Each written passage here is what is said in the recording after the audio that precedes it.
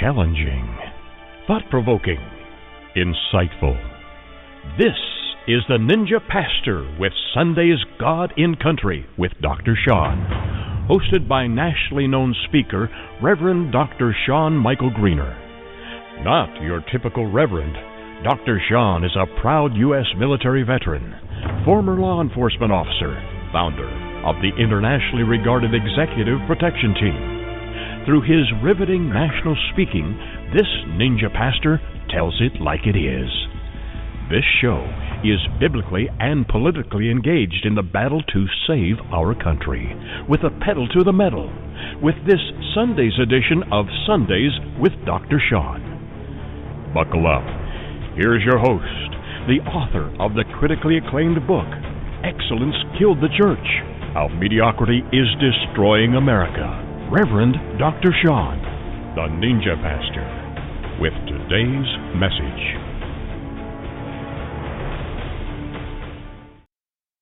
Welcome, welcome, welcome. Thank you so much for joining us today, Sundays with Dr. Sean.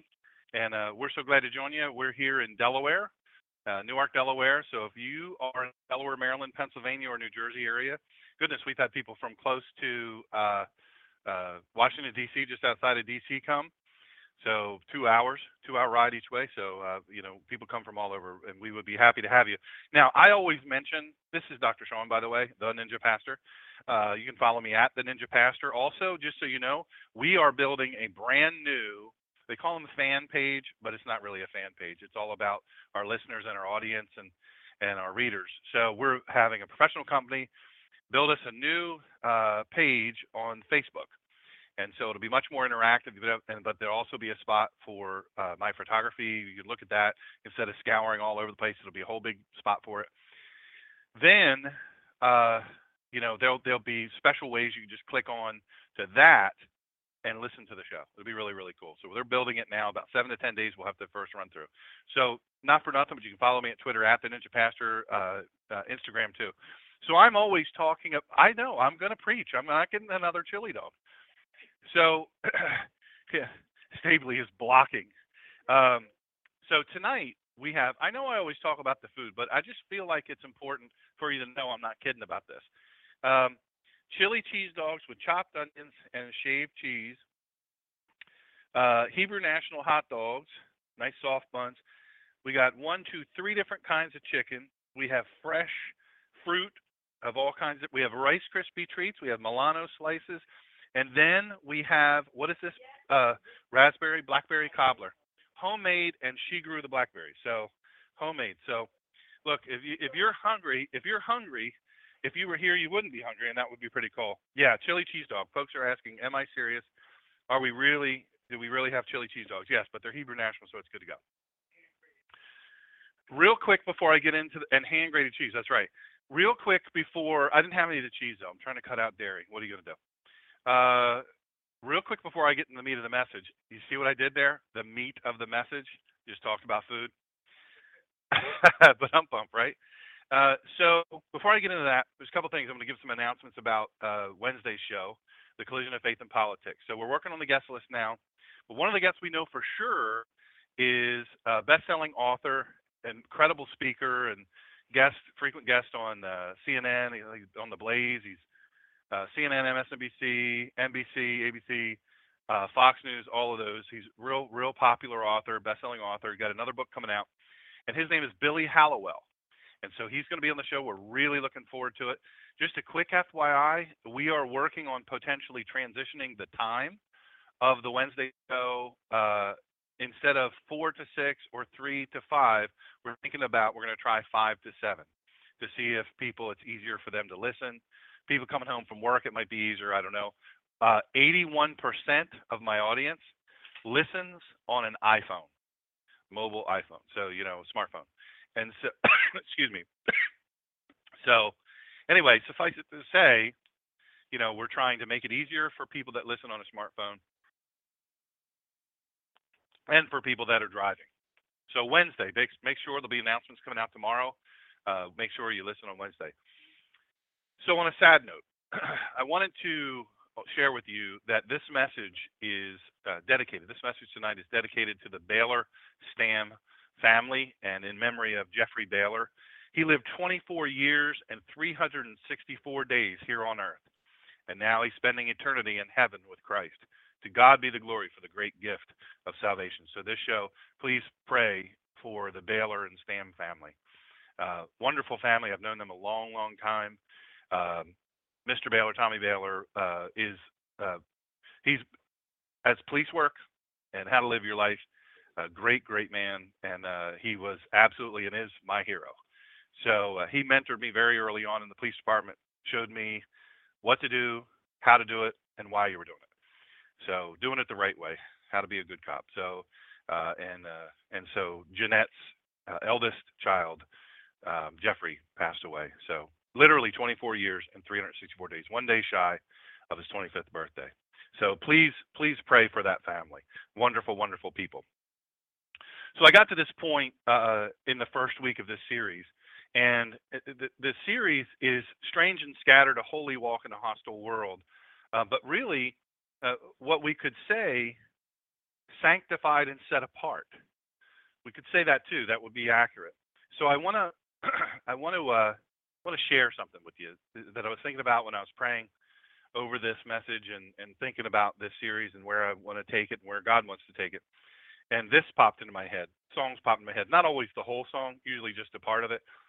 Who knows? Hallelujah, what morning when I reach for that nail-scarred hand, and I am led from grace to glory on the banks of the promised land. I am bound for the promised land. And I want to ask you, in the radio audience all across the world, we have people listening everywhere. We had huge growth in our Australian market last week. The Sunday message and the Wednesday message. The Australian number of Australian listeners went up by 2.86%. Russia is up to 5%. So I don't know what that's all about. Hello to my buddy Bert in the Ukraine. Please be safe. Special Forces operator, retired. Chose to live in the Ukraine. Still an American, proud to live there. So we're going to try to work out me going over there and doing some shows from there, and doing some special interviews. He has some unique connections, and I'm going to interview him as well. He's had an amazing 30-year career, and his career, you look at him, he's 30 years in the military, but he doesn't look like it. He looks like he's still in the military, much like Drago. You see Drago from the SEALs, and he's retired, but you look at him, you think he's ready to go to work. So our audience is growing all across the world, and we're proud of that. And we're pleased that people are hearing the message, and we're thankful to God. So I was praying about this, and when you talk about sanctified and set apart, here's the thing: sanctified and set apart. A lot of people will call it snooty or stuck up. When I was a kid, it was you were stuck up. I don't know if they still say that. Do they still say that? Stuck up? That's still a thing?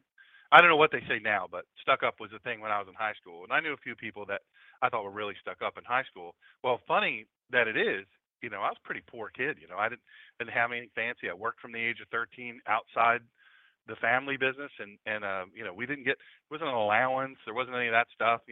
I bought my clothes starting at age 13. You get a job, you buy your clothes. And we had to pay rent and all that stuff to mom. And it taught me early on the value, not only of a dollar, but to appreciate the sacrifices that your parents make for you. So, in thinking about that, I haven't been to a bunch of reunions or anything from I graduated from high school, Cape and Lipton High School in Lewis, Delaware, 1983. I graduated, and so there's been a bunch of reunions and all that. But the event that I went to, and since I get messages from people say, "Hey, I see you on Facebook, I follow you and all this stuff. God bless you. I see you follow you on Facebook and follow what you write and your radio show and all that."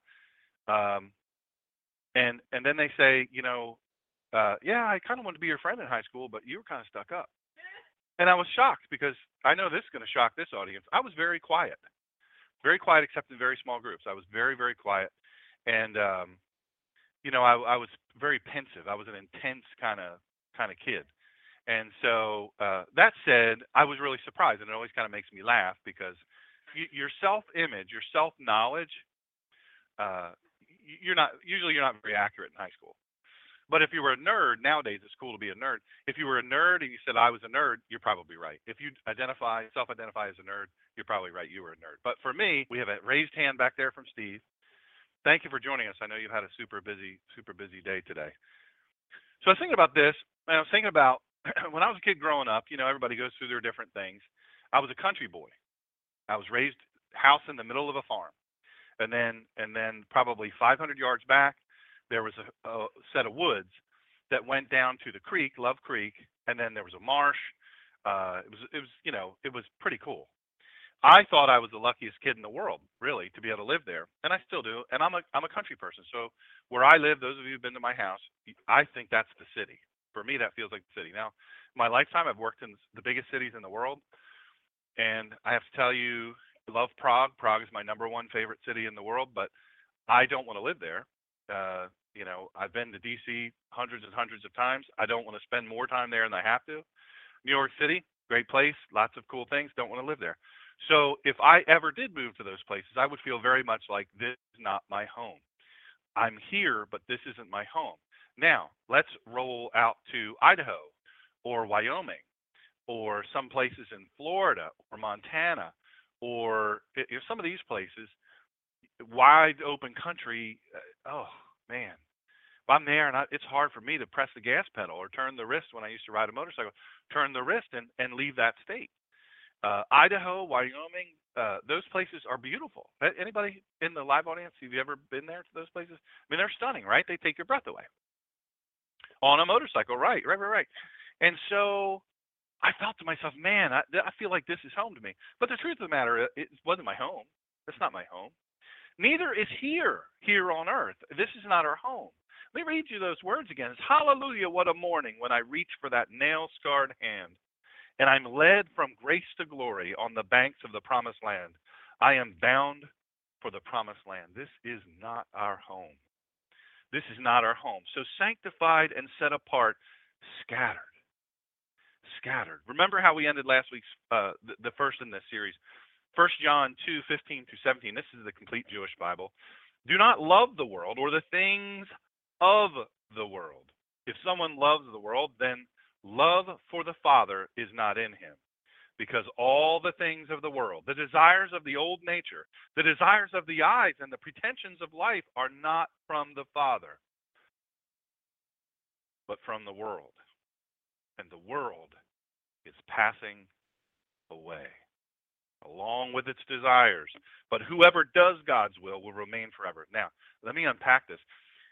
We're told to come out from among them. Did you ever think about that? We're supposed to come out from among them, the people of the world. So let's come out from among them and be separate, saith the Lord, and touch not the unclean thing. Well, I ask you, who is the them that we're to come out from? Them who? Them who? It's everybody. It's everything. It's anybody who is focused on the world. Anybody who's, I had a guy today, I was a police officer with him, and we had a very polite exchange on social media, and I did a mention about faith, and I thank God that I'm an American. I thank God that I can express myself, something along those lines. And he said, well, I prefer to think that my freedom comes from being born in America. And I think he's an atheist or something of that sort. A great guy. Really never want to meet a better guy. And excellent professional police officer. Really, really good guy. I served with him and super guy. So no animus toward him. Remember, we're not to have animus toward these people. We're not to have animus toward them. They're going to believe or they're not going to believe. You can't force people to believe. You just can't. Let that go. Amen? You can if you're in Islam. If you're a Muslim, I'm going to be talking about that. By the way, I'm very privileged. I got invited to speak to the Republican GOP ladies. I'll be doing that on Thursday. So my dear friend, Miss Piazza Gallagher, sweet lady, she got that for me and invited me to come. So I'm very, very pleased, and I'm excited to do that. Now I only have 20 minutes to speak to that group. Now it depends. If I speak before lunch, I might be all right because I'll be hungry. If I speak after lunch, we're in deep trouble. I promised her I'm going to do it. I'm going to really follow the rules. I'm a rule follower, they say. So come out from them. That makes a lot of people think that Christians think they're better than everyone else. You've heard that, right? Well, who do you think you are? What do you think, you're better than me? What about if you were never a person of faith and you're in a family, you have your friends, your people you go out with, your people you do stuff with, all of a sudden you become a person of faith, follower of the way, Christian, most people don't convert to Judaism straight away. They go through a process. But so whatever faith you come into, you place your faith in Christ. And then all of a sudden, you started hearing to the way, the following Christ and putting him first and trusting him for what you do. And your friends usually have something to say about it. What do you think you are? And family's the worst about it because, they knew what you did. They saw what you did your whole life. And so they're of this impression that all of a sudden, you're sanctified and set apart. You think you're above everybody else. And the truth of the matter is, by the way, chat is open. Thank you very much for folks logging in. But the truth of the matter is most of us aren't. Now, my dear friend Renee, she posted a message today, and she's a Gold Star sister, and she posted a message today. So she went to this church. They just moved to this place, and they're trying out churches. And she went to this church, and this little bit older lady was just so full of herself and talking about herself like she's the best Christian ever, and other people just never measure up. And she'd been in that church forever, and she just had a very bad impression from this lady. And I replied, religious Rottweiler. Remember, I talk about that all the time. They stand on the porch of the church. I think every church needs to have a porch, but stand on the porch of the church and bark at people going by and wonder why they don't want to come in. Be separate. And I'm going to talk about why is it so hard for us to grasp the separate part. Why is it so hard for us? We've been set apart. We've been sanctified and set apart. We are children of the Almighty King. Our Father is perfect and present and omnipresent. God the Father is all of that. You see the trees and the snow and the leaves and the birds that we love to see while we're doing this, and the deer that happen to walk by. God, the Creator God. We're blessed beyond measure. We're so fortunate, so blessed. But we're told to come out from them, and we say, well, we don't want to come out from them, number one. We don't want to act like we're know-it-alls. We know how to act in every situation, because we don't. I don't. I'll speak for me. All y'all are perfect, but I'll speak for me. Man, I sure don't. I've lost my testimony once or twice. I wasn't always a preacher. And there's a switch in me that's very easy to flip, You know what my biggest litter? Can't stand this litter business. Man, people, come on, pick up your trash. You ever see that driving down the road? I hate that. That's a pet peeve of mine. They just throw everything out. There's trash receptacles every doggone where. I bet if I went to those people's house, they'd have 100 of those little bags you get from grocery shopping and whatnot. Now, they're terrible bags. You have to put about 5 bags in order to be able to carry anything. But I think to myself, man, you have all those bags at home. Why don't you put one in your car and just put your trash in there and throw it in a receptacle? Aggravating, I know. Has nothing to do with this message. But so being separate. Why are we so reluctant as people of faith to separate? I'll tell you why. And this is where we've really messed up as people of faith. We've really messed up as people of faith because what we do in gatherings, in the community of faith, what we do is we shun people. We shun people. We look down at them. We poke at them. There's a hierarchy. The pastor's perfect, and then from there on out, the deacons, they're super perfect, and almost, and then you have all of them, and Mrs. So and so, she's played the church organ for 40 years, and she's darn close to perfect. Just ask her, and then different things, different people. It's the Pharisees. It's the saddest thing I've ever seen. It's the Pharisees. There's so many Pharisees in the church that are looking down, telling people, you don't do this right, you're not doing this right. Or worse than that, they won't say it to the person's face, they'll say it behind their back. And then it gets to that person, and the person is crushed. They thought, man, I was finally in my church home. I think I finally found my home. I love the music, I love the preaching, but the people aren't very nice. You come here on a Sunday at 5 o'clock, you'll find out every speech I give, I always tell the audience, listen, I love you, but my favorite audience is my Kehala on Sundays. So you'll find what you're looking for, that missing piece here. But I'm going to tell you, so many churches, especially in the postmodern Western evangelical church.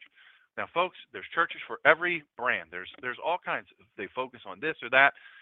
You don't have to, dress a certain way. You come as you are. I'm for that, by the way. I'm totally for that. There's some churches that focus on a certain demographic, and they work real hard at drawing that demographic. Nothing wrong with that. Nothing wrong with that at all. The problem is a lot of the churches we get into all across America, whether they're postmodern Western evangelical old denomination, whatever the case may be. There's always that group of people in most churches, except for Marysville Vineyard. Shout out to them. Those folks are getting ready to go in and have their cookies and hot chocolate and tea, and then they're going to go in and hear some good preaching, some anointed preaching, and then there's going to be a prayer meeting break out, and you just don't know. You just don't know. In this place, Marysville Vineyard down there in Marysville, Ohio, prayer meeting breaks out, praise breaks out. Who in the world knows? Pastor might be preaching. His message might even touch himself, and there'll be so many tears and praises and shouts of praise. It's just awesome. It's awesome. Goosebumps, I'll tell you. You feel the spirit of the living God in that place. So there's a lot of churches all across the country, and I'm not church bashing. I wrote a book called Excellence Killed the Church, How Mediocrity is Destroying America. In that book, I was just asked about it this week. Why do you hate traditional churches so much? And I said, well, what makes you think I hate traditional churches? Well, I read your book, and your book really makes it seem like, I said, well, I don't think you read the whole book. It's a short book. Why'd you stop? You read it in an afternoon or a morning. I don't care. If you're a morning reader, you can read it in the morning if you want. I'm not forcing anybody to read it at any time of day, but it's small is the point. And I use not very big words. Nice big print. So the point of the matter is this person read the book and said, hey, you know what? I get this sense that you don't like traditional church. And I said, no. You've misread me. You misread me. I don't like traditional churches with a bunch of Rottweilers, religious Rottweilers in there. And I don't like people that fake, pretend, act like they're your friend, and they want you in. Oh, yes, we're so glad to have you here today. It's wonderful to see you. I see you probably have not been to church before. I notice you have on a miniskirt and you have a few tears in your blue jeans. Typically, I know you probably don't know this because most folks don't wear blue jeans in church. We don't do that. But I'm welcoming you. I want you here. Your hair is a little long. That's a little distracting for the folks behind you in the bar singing. But we love you. We want you to come. I know a good barber. And we can just help you right out. And you smell a little bit like cigarette smoke. God bless you. We'll pray over you. God release you from that. I noticed you didn't take a shave this morning. Amen. But there's razors. We've got them. You can get them down to the dollar store for $1. That type of thing. I've been in churches and I've stood there and I've watched it happen. You guys have heard me tell stories about the lady that came in. Rough life. And she lost her life not long after that because the church kind of shunned her away. It's so hard to be set apart and sanctified, live that out in the American church. Why? Because the church is screwing up the sanctified and set apart part. We're casting people out, and we're not kind to people in the church. So the people say, well, this being sanctified, we're the place where you're supposed to be sanctified and set apart. Here in the gathering of the saints. We are, you said saints. What do you think? You're a saint? I didn't say I'm a saint. God said I am. Praise God. I didn't say I was sanctified. God did. Through a scripture. I'll read you some in case you doubt me. But we really mess it up in the American church. We really mess it up when this is the place where we're to work on our sanctification. We're to work on our community of faith. We're to work on loving each other, helping each other, nurturing each other, mentoring each other through the process of faith. It's not easy, folks. Scripture talks about that. 2 Corinthians 6:17, by way of the new birth, we are creatures of another world. For here we have no continuing city, but we seek one to come. If you don't like that one, I have another one. Hebrews 13:14 from the Complete Jewish Bible. For we have no permanent city here. On the contrary, we seek the one to come. I want to break this down for you. It'll be quick and easy. This is at no additional cost or obligation to you. We seek the one to come. There's one city to come, folks. This is it. We're here, and then we're either there or we're spending an eternity in hell. If you don't think that hell is real, just wait just 1 minute. Not everybody dies when they anticipate it. Not everybody gets to be old. We're here, and then we're not. We're like a vapor. There's lots of folks listening around the world and in this country, along with us in the live audience, and there's this tendency to believe that we have forever, right? We have forever. And the reason we believe we have forever is because we're arrogant. We're an arrogant people. We put on that fake humility deal, but the fact of the matter is we're arrogant because we think Whatever it is that we're unhealthy or we have unhealthy habits or practices, that's not going to get me because I'm smarter, right? Always. We always think we're smarter. Humility is a strange thing, I'll tell you what, because people can pretend. It's easy to pretend you're humble. It's easy to pretend that you understand that in a moment. A lightning strike from east to west, it's over. Splits the sky, it's over. It's faster than a snap of your hand. Folks, people always say the bus. I get hit by a bus. I step off a curb and get hit by a bus. You know how you avoid that? Will you please look both ways? That's easy. I just solved a lot of problems, folks. Nobody has to get hit by a bus. If you listen to this show, share it with a friend. You don't have to get hit by a bus. That's free too. You didn't pay an extra for that. My point is this: you don't know. I mean, my car crash. I'm driving home. I'm good to go. 6:17 and 58 seconds. I'm a happy camper. Can't wait to get me some food on. Go see my doggy and my people. But what happened? In an instant, 1/100th of a second. As fast as my reflexes were, as skilled and professional a driver as I was, all of these things, as trained as I was, it still came to get me. Somebody shooting me didn't get me, didn't kill me.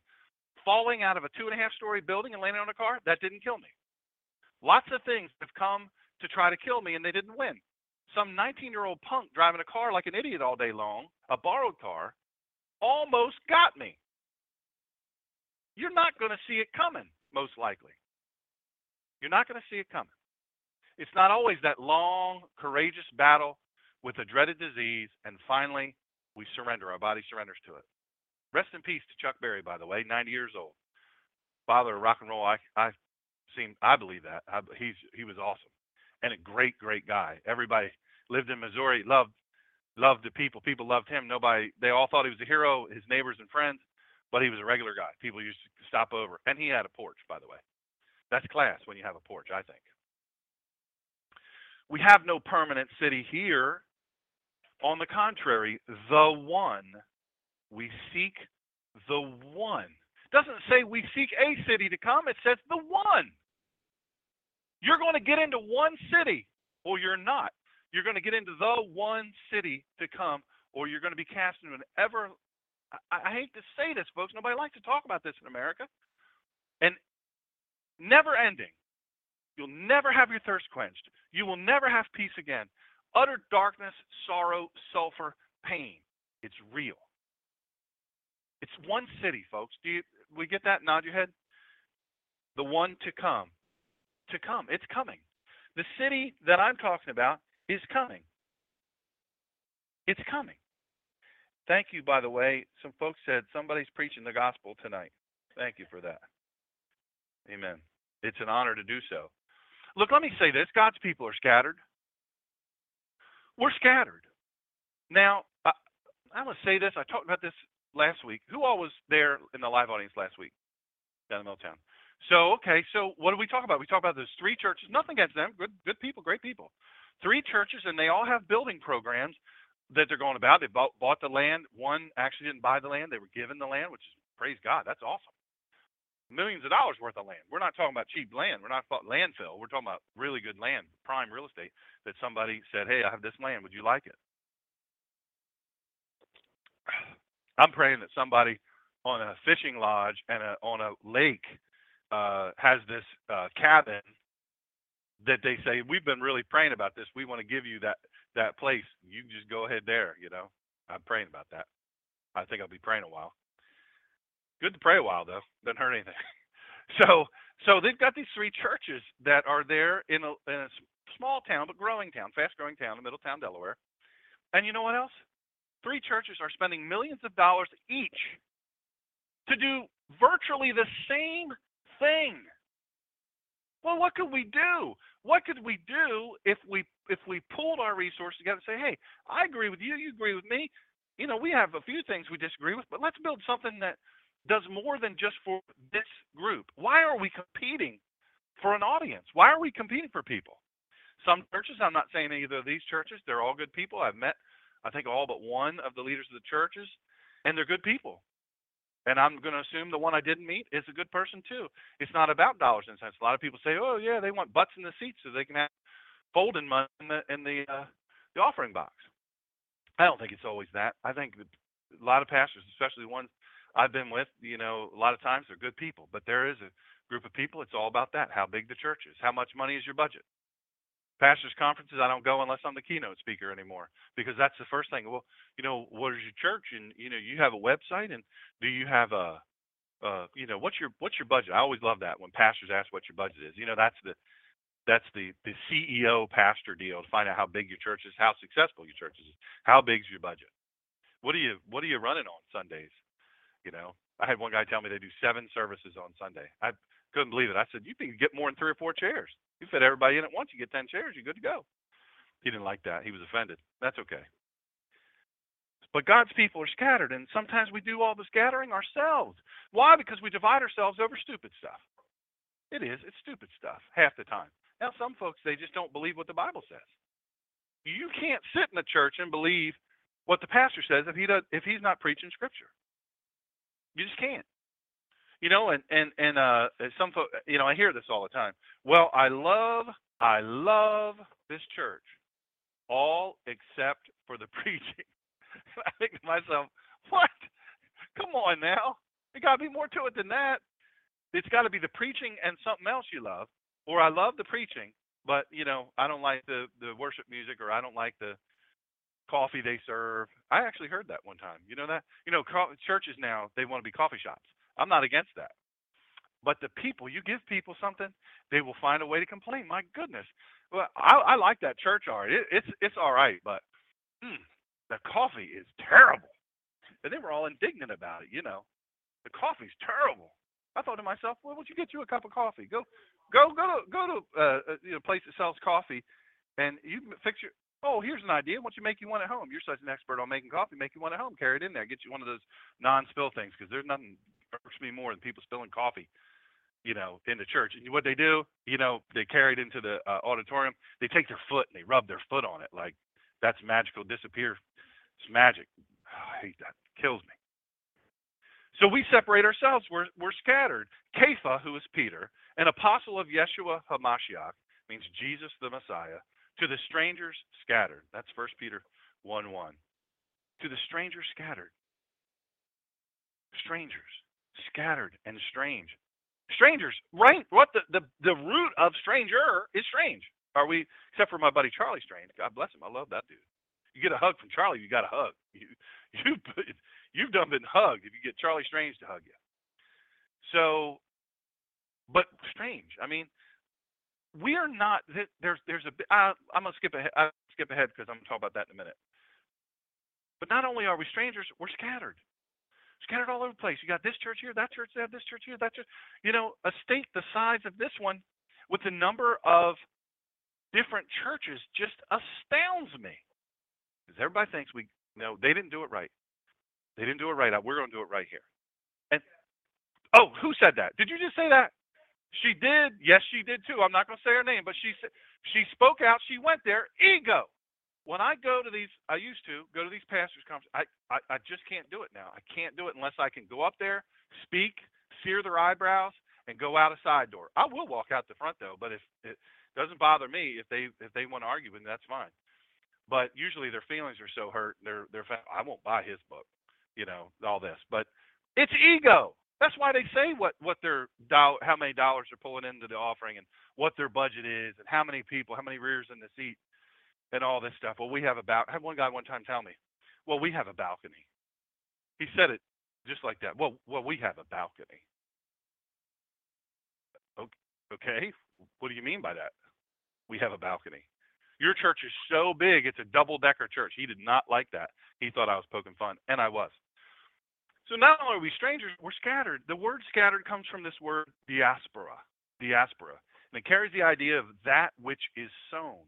And it was derived originally from a Hebrew word describing the farmer sowing seed in the field. And this is how they used to do it, right? You had a sack of seed, and you walked like this, and you took a certain size step. Radio is like what? Like what? What's he doing? How's he walking? What special way? We're missing the special way, the Hebrew way. Just walk and spreading seed. That's all they did. It was real simple. Paired the soil, though. And I have to say, I said I grew up on a farm, and I was not a farmer, although I like to think I was, because Mr. Hill used to let me ride in the tractor, used to get me in so much trouble. But they'd have that combine emptying out the corn into the big. I used to like. Now I find out that's deadly, and you can die from that. I was right down in there, and he'd laugh. He'd be up there laughing as he was moving that corn, shooting out at this high rate of speed. I'd be laughing, trying to climb up the mountain of corn, and I'd get my head up there. Now I'm talking about I was a little kid, and I'd poke my head up. He'd wave at me and laugh, and I'd go right back down there, climb right back up the mountain. It was. I know. What are you going to do? But I survived, right? I guess I'm not a snowflake or a safe space sissy. But I do love farming and farmers. Farmers are special people. It's tough, unpredictable life. I prefer to think of farming as a calling, and I do believe fully that farming is a calling from God, dating all the way back to the beginnings of time. But even though they're called by God, this is a calling by God. God has said, hey, you need to be a farmer. Let me say this. This is free of charge, no cost or obligation to you too. The number one reason, I'm going to give you two reasons why farms are being turned into housing developments. Number one reason is not what you think it is. What do you think it is? Who in the live audience, what do you think? Right, the estate tax, the death tax. The death tax, that's actually number two. The number one reason is because the sons that are inheriting the farm can't find suitable women to marry that want to be married to a farmer. You believe that? That's the number one thing. Number one thing. But you know what? They're called by God, and even though I know and I understand that, farmers have it very tough. Many obstacles coming at them every moment of every day. And it's almost as though farmers are constantly under attack. I used to laugh about this, but I don't laugh anymore because it drives me crazy. They're under attack from the weather. That's a thing, right? Weather is unpredictable. You don't know. Is it going to rain enough? Is it going to rain too much? Is it going to start raining too early? Is it going to rain too long? Drainage from all these developments all around them now is a real big problem for farmers, right? Because they're sucking the water into basins, drain and catch basins. Well, what happens? Yes, that's great that the water doesn't run all over the place willy-nilly, but guess what happens? It retains it right there, and it doesn't spread over the landmass so that the ground can be properly hydrated. City folk, this kills me. Well, regulatory restrictions. We know of a guy who we have good friends, Liz and Charlie, and they told me a story about how a fella took a tractor from one side of the road to the other. They own the field on both sides, and because he got mud from the tractor tires on the road, he got cited for a huge amount of money. Yeah, it's just insane. It's insane, these regulations. But this is when it gets me. City folk, neighbors, right? There's a development, adjacent to a farm. Now, the farm been there 150 years. 150 years this farm's been there. In fact, that farm was there, came in, and they said, oh, honey, what we want to do? We want to move to the country. So, yeah, let's look around for a country house. We're going to go to a country house. We're going to look around. We're going to find a beautiful one out in the country. That's what we like, right? And so they drive, and there's this development there. Now the roads aren't fully in. There's a couple houses up. The model house always beautiful, and the beautifully decorated lawn and flowers and whatnot, pretty furniture throughout. Some professional came in and said, you put this here, put that there, it'll sell, it'll look great. Then what happens? They say, well, you know what? We want to buy this. We want to live here. This is going to be great. We want to move to the country. First thing they do when they get moved in is they go, that stinks. That smell is terrible. My gosh, was that here when we were here?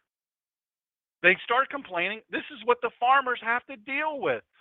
They usually won't go to the farmer and say, hey, is there anything you can do? Your 500 cows really smell bad. They don't do that. What do? They call up their representative and they say, now, we just moved to your fine little country town here that they're trying to not make country anymore, but they want to move to the country. The smells are terrible. Somebody should do something about this. This drives me insane. Does it have anything to do with this message? Probably not. I'm just confessing to you, a little bit of counseling time for me. It drives me crazy. Ew, I don't like how the country smells. Now, they moved there. How insane is that? It always cracks me up. Makes me mad now. But don't forget about farmers face price and market fluctuations in the farm commodity market. It goes up and down. It's you never know what you're going to get paid for it. You know what you paid to do it, but you don't know what you're going to get paid at the end when you've done all this work. You're putting your stuff to market. Hey, look, how about this? ever-changing fads. You say, what does fad have to do? A fad has to do with farmers' profitability. Everything. Who remembers when farm fresh butter? Oh, that's the worst thing in the world. That'll kill you. Tell you what, let's do. Let's give you something, one molecule from plastic. Let's give you margarine. Give you some margarine. We're going to call, thank God it's not, what is it? What's the name of it? I can't believe I said, thank God it's not butter. I can't believe, that was a Freudian slip right there. Now I have Irish Kerry butter, thanks to Angie back there. What is it, Kerry Gold? Grass? Oh, you know I have a lot of it. A whole shelf of it. That's right. We got a shelf dedicated to Kerry Gold. But watch and see if they don't give me a call and say, hey, we'd like to sponsor your show. They won't do it. I know they won't. But remember when that was the worst thing in the world to eat? All these experts talking about, don't you eat no butter now. Butter will kill you. Get you some margarine. That's good. Turns out real butter is the best for you. How about eggs? Right? I eat a lot of eggs. I straight up eat a lot of eggs. You need certain things, elements from eggs for your brain and all that stuff, especially for me post-crash. You remember when eggs were going to kill every human being on the planet? My goodness, let's look. This is something from another country. They're foisted these eggs on us. Now what are we going to do? Now I remember when I was a kid. I grew up on a farm, like I said earlier, and I wasn't kidding. I walked across the street to Mr. Hart. Mr. Hart had eggs. He had eggs, but he had eggs because he had chickens. That's how that works. And I would walk across there. Mom would say, "Hey, go over there and get us some eggs from Mr. Hart." And so I would go over, and I'd have the money in my hand. I dare not put it in my pocket because if I had a hole in my pocket and I lose those quarters in the field, I walked across the field. I said it was really a farm. And so I held them in my hand real tight. I was just a little kid, And it was a fair distance there. And I would go and I'd knock on Mr. Hart's door, standing all Mr. Hart, sir, could I get some eggs? My mom said she ordered some eggs. Well, these eggs didn't get trucked in. They got taken out of the coop that morning, right? And it was probably about 8 or 9, and they'd already been taken out of there from underneath the laying hens, and there they are in a basket with some straw in it. I would walk back over, proud as could be, Well, that basket got pretty heavy. I was a slight little skinny kid, man, and I would be so excited, get there. Oh man, I hope I don't fall, break these eggs, right? Get there, we'd eat eggs that morning. That were laid that morning, we'd eat those eggs right then. Best thing ever. Best thing ever. My goodness, it was good. But all of a sudden, they tell us, oh, eggs are bad. They're going to kill you. I have to tell you, my mom and dad, they never did listen to that. But how often are the experts terribly wrong? Really about almost everything. How often are they? Almost all the time. Yeah, what does it say it again? 50% of what you learn is going to be wrong in medical school. Trouble is, we don't know what 50%. That's a doctor telling us that. See, we have good people up in this place. Farmers have to look. They have to work against all that. They have to work against all that, and to the scattering of the seed, the preparing of the soil. It's the very start of life. Why aren't farmers revered? No farms, no food. You see those bumper stickers? Usually on farm trucks. Good, humble people sitting there. They've worked. They got up before everybody else got up, and they're already at work. Their day's half over by 10 a.m. Hard work, good people. It's the start of life somehow or another. Why aren't farmers heroes? I don't understand that. They're heroes. Why they get pushed out of their land? Doesn't have anything to do with the thing. Maybe it does. If you stop to think about it, scattering is the start of many good things that don't seem readily good at the outset, right? The scattering in some things, it just doesn't seem like it's a good thing. But then you get a little further down the road and you realize, well, that's good that we were scattered like that. Sometimes we have to be scattered. But now the politically correct and postmodern Western evangelical hue and cry nowadays is to unify. We want unity. We want come together. All that stuff. Now you might say you're contradicting yourself, Dr. Sean, because you just told us why don't those churches pool their money and create something big that'll help a lot of people? Why not come together? Bring those congregations together and create a team, a force multiplier for the good of the gospel and Christ and feeding people. I'm telling you, I'm not kidding about that. Put in a big kitchen. Put in a learning center. Put in a place where people bring their clothes and somebody sits there and sews them up and fixes them up, and people that need to dress better to try to get a job, prisoners getting out of prison, they can't get jobs, they don't train them. Poor people that haven't had, veterans. Let's not focus so much on the opulence of the sanctuary and the outside part, that is just so mind-blowing. Man, people want to come in, they see this. Now, I'm all for creating a church that looks beautiful. I am. But opulence, come on, that's a little silly. But we hear unify, unity, come together all that time. Sounds really good, but you've got to ask yourself, who am I coming together with? Look, if those groups of believers so drastically disagreed with one another, they were so different theologically, biblically, one follows the Bible, one doesn't, well, they can't come together. They can't. They're unlike. They're unlike. You can't put unlike seeds together. You can't plant, this plant, you just mix them up in because I know how it works because I've watched it. Don't tell my mom. Thank God she doesn't have the internet. But I used to stand on where the tractor's here, and then it has the thing with the seeds in it. I used to stand on the back of the tractor and hold on. Mr. Hill would let me go one or two times back and forth. After that, he said, "All right, you got to go, kid." But I would hold on. I'd be looking. I'd be watching the seeds pop out. Right? If you're going to plant soybean, guess what? You better put soybean in all the hoppers. If you're going to plant corn, guess what you better do? You better put corn in all the hoppers. What you don't do is you don't get to see, well, maybe we'll mix it up. Let's see what it's going to be. Let's put some barley and some rice and, I don't know, a cornucopia thing, maybe some flowers, right? You don't do that. You plant like seeds. That's how it works. You got to know who you're coming together with. You got to believe the same thing. The farmer even knows. He knows you don't just plant unlike seeds all together. Look, let's be fair. I'm looking at gardening things, so I can't bend over real well. So I'm looking at ogling, basically drooling over these raised garden things so you can stand there and do your planting and all that. I tried it. I can't do it. After the crash, I just can't bend over.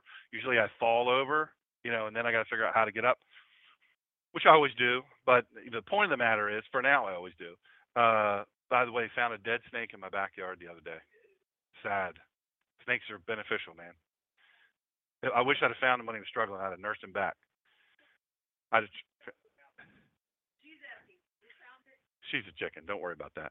So we can all agree. But the background gardener, what I want to say about the background gardener, even the background gardener knows you just can't put a bunch of different things in the same hole and think it's going to turn out good. You just can't. It doesn't work that way.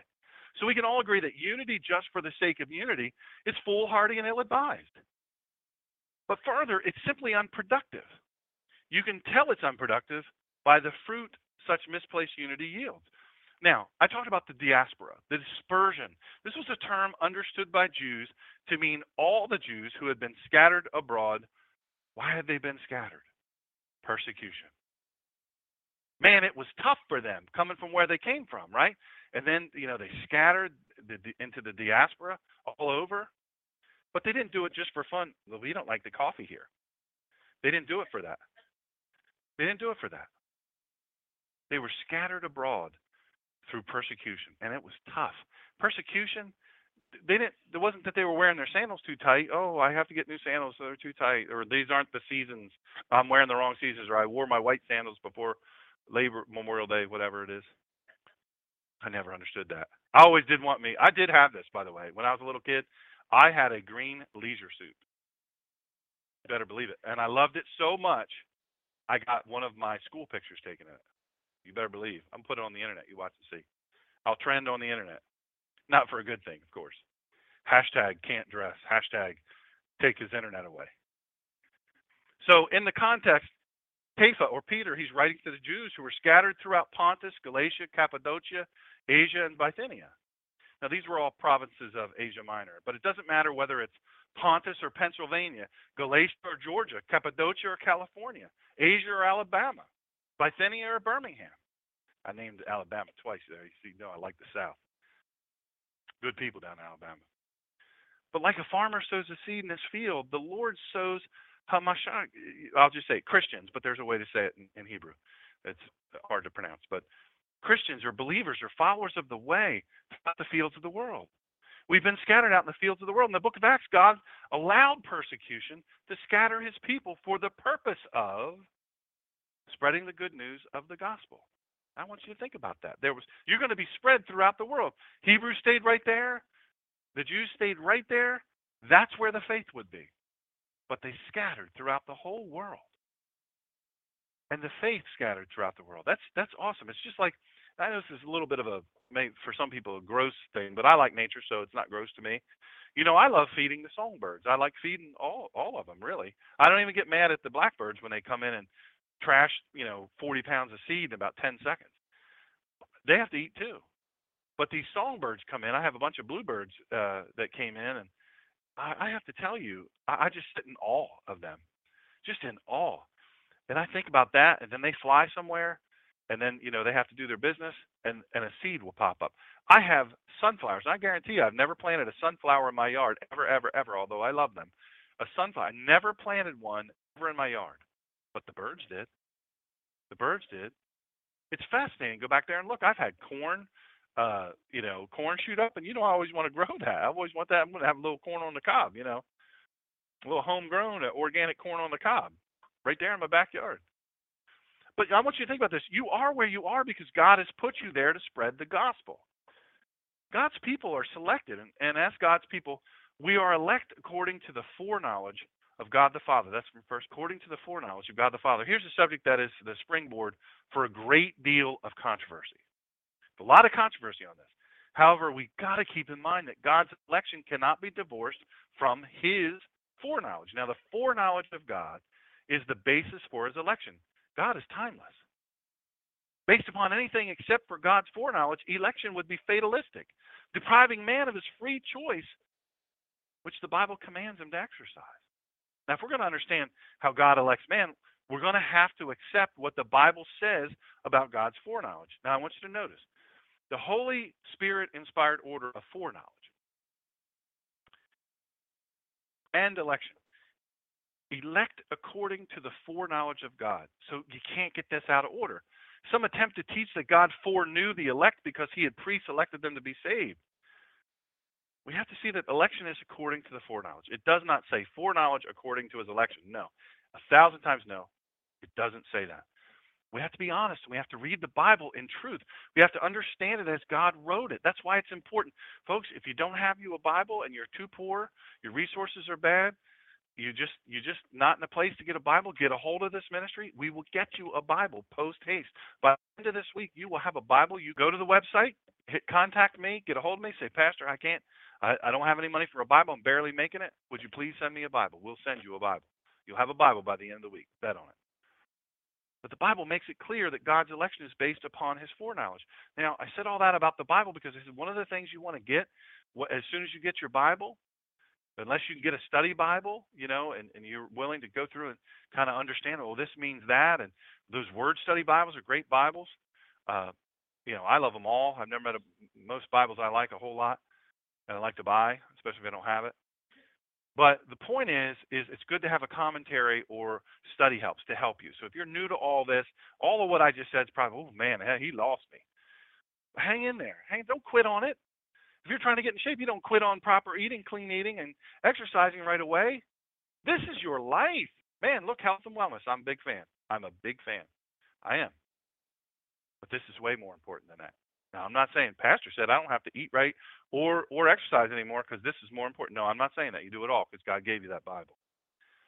Foreknowledge is the act whereby God, based upon his omniscience, looked down through the ages and seeing who would come to Hamashiach, which is the Messiah, to be saved. He elected them and predestined them to be conformed to the image of Hamashiach.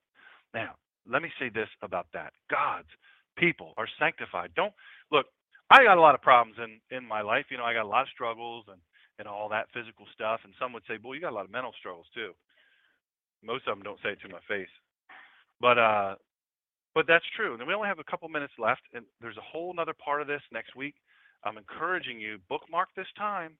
Go back and listen to this message a few times because what we spoke of tonight is going to be very important for next Sunday. It'll be very important. Through sanctification of the Spirit unto obedience. The word sanctify means to be set apart for special service. Now, the text says that this sanctifying work is accomplished by the Holy Spirit. The sanctifying work of the Holy Spirit is the act whereby He works in the life of the believer to free him from the world, from the flesh, from the devil, while at the same time separating him unto Hamashiach for special service. Sanctification, it's a threefold service and threefold work, and we're going to talk about that. Next week, we're going to talk about the different types of sanctification and why it's important. We have to understand why it's important and what the different things mean. And I'm going to make it very simple, to be plain, very plain spoken. But I want to remind you of this. Listen, we're in this life together. We don't like to think that we are. Now, some people and some peoples are enemies. They're enemies of us. You can't run around in life and ignore things that are going to absolutely jeopardize your life. They're not going to believe how you believe no matter what. I talk about it all the time. No sense in re-mentioning it here, but I go to my website, theninjapastor.com, drshawngreener.com. Go over to listen. You can listen to hundreds of hours of messages on that. But for now, I want the Christians, the believers, the people of faith, my Jewish friends, listen, we're in this together. We got to stop thinking we got to quit fighting each other. We've got to quit this mess. You know, you can come into community, but if you're in community with the wrong people, you're in deep trouble. There's nothing worse than thinking somebody's your friend. You invite them into your close circle. We're like-minded. You invite them into your close circle, and then you find out they're not. Topples governments. Topples nations.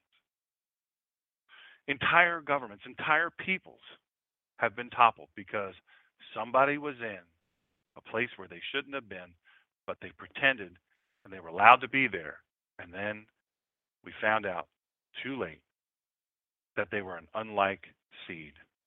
I want to say this again, and it's very, very important. Tonight's message is dedicated, and really, I have to say, this family has been very pivotal in my life through very, very tough times and great times. Some of the funnest times I've ever had were with Tom Baylor, and his grandson passed away. Jeffrey passed away. I want you to pray for them. Also, I would love for you to pray for Carson. Carson's having some rough time, and so pray for both of them. And we could have I encourage you, write down and my buddy Chris, tough times, folks, real tough times. So pray for these people, but specifically the Baylor and Stam family, in memory of Jeffrey Baylor, 24 years. Listen, I pray to God. God takes me even one moment before I have to suffer this pain. I'll tell you, Tom wrote a beautiful letter to be read at the funeral, and it was powerful. It was a gospel message.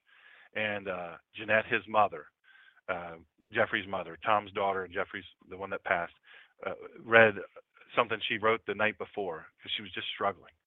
Didn't know what to say. It was honest, and it was raw, and it was beautiful, and it was real. And it really touched a lot of people's hearts for the gospel. But I said this before, 24 years, 364 days here on earth, and now eternity in heaven with Christ. To God be the glory. I want to read these words one more time, and I want you to pray on these words all week long. Hallelujah, what a morning. When I reach for that nail-scarred hand, and I'm led from grace to glory on the banks of the promised land. I am bound for the promised land. Ask yourself this week, am I bound?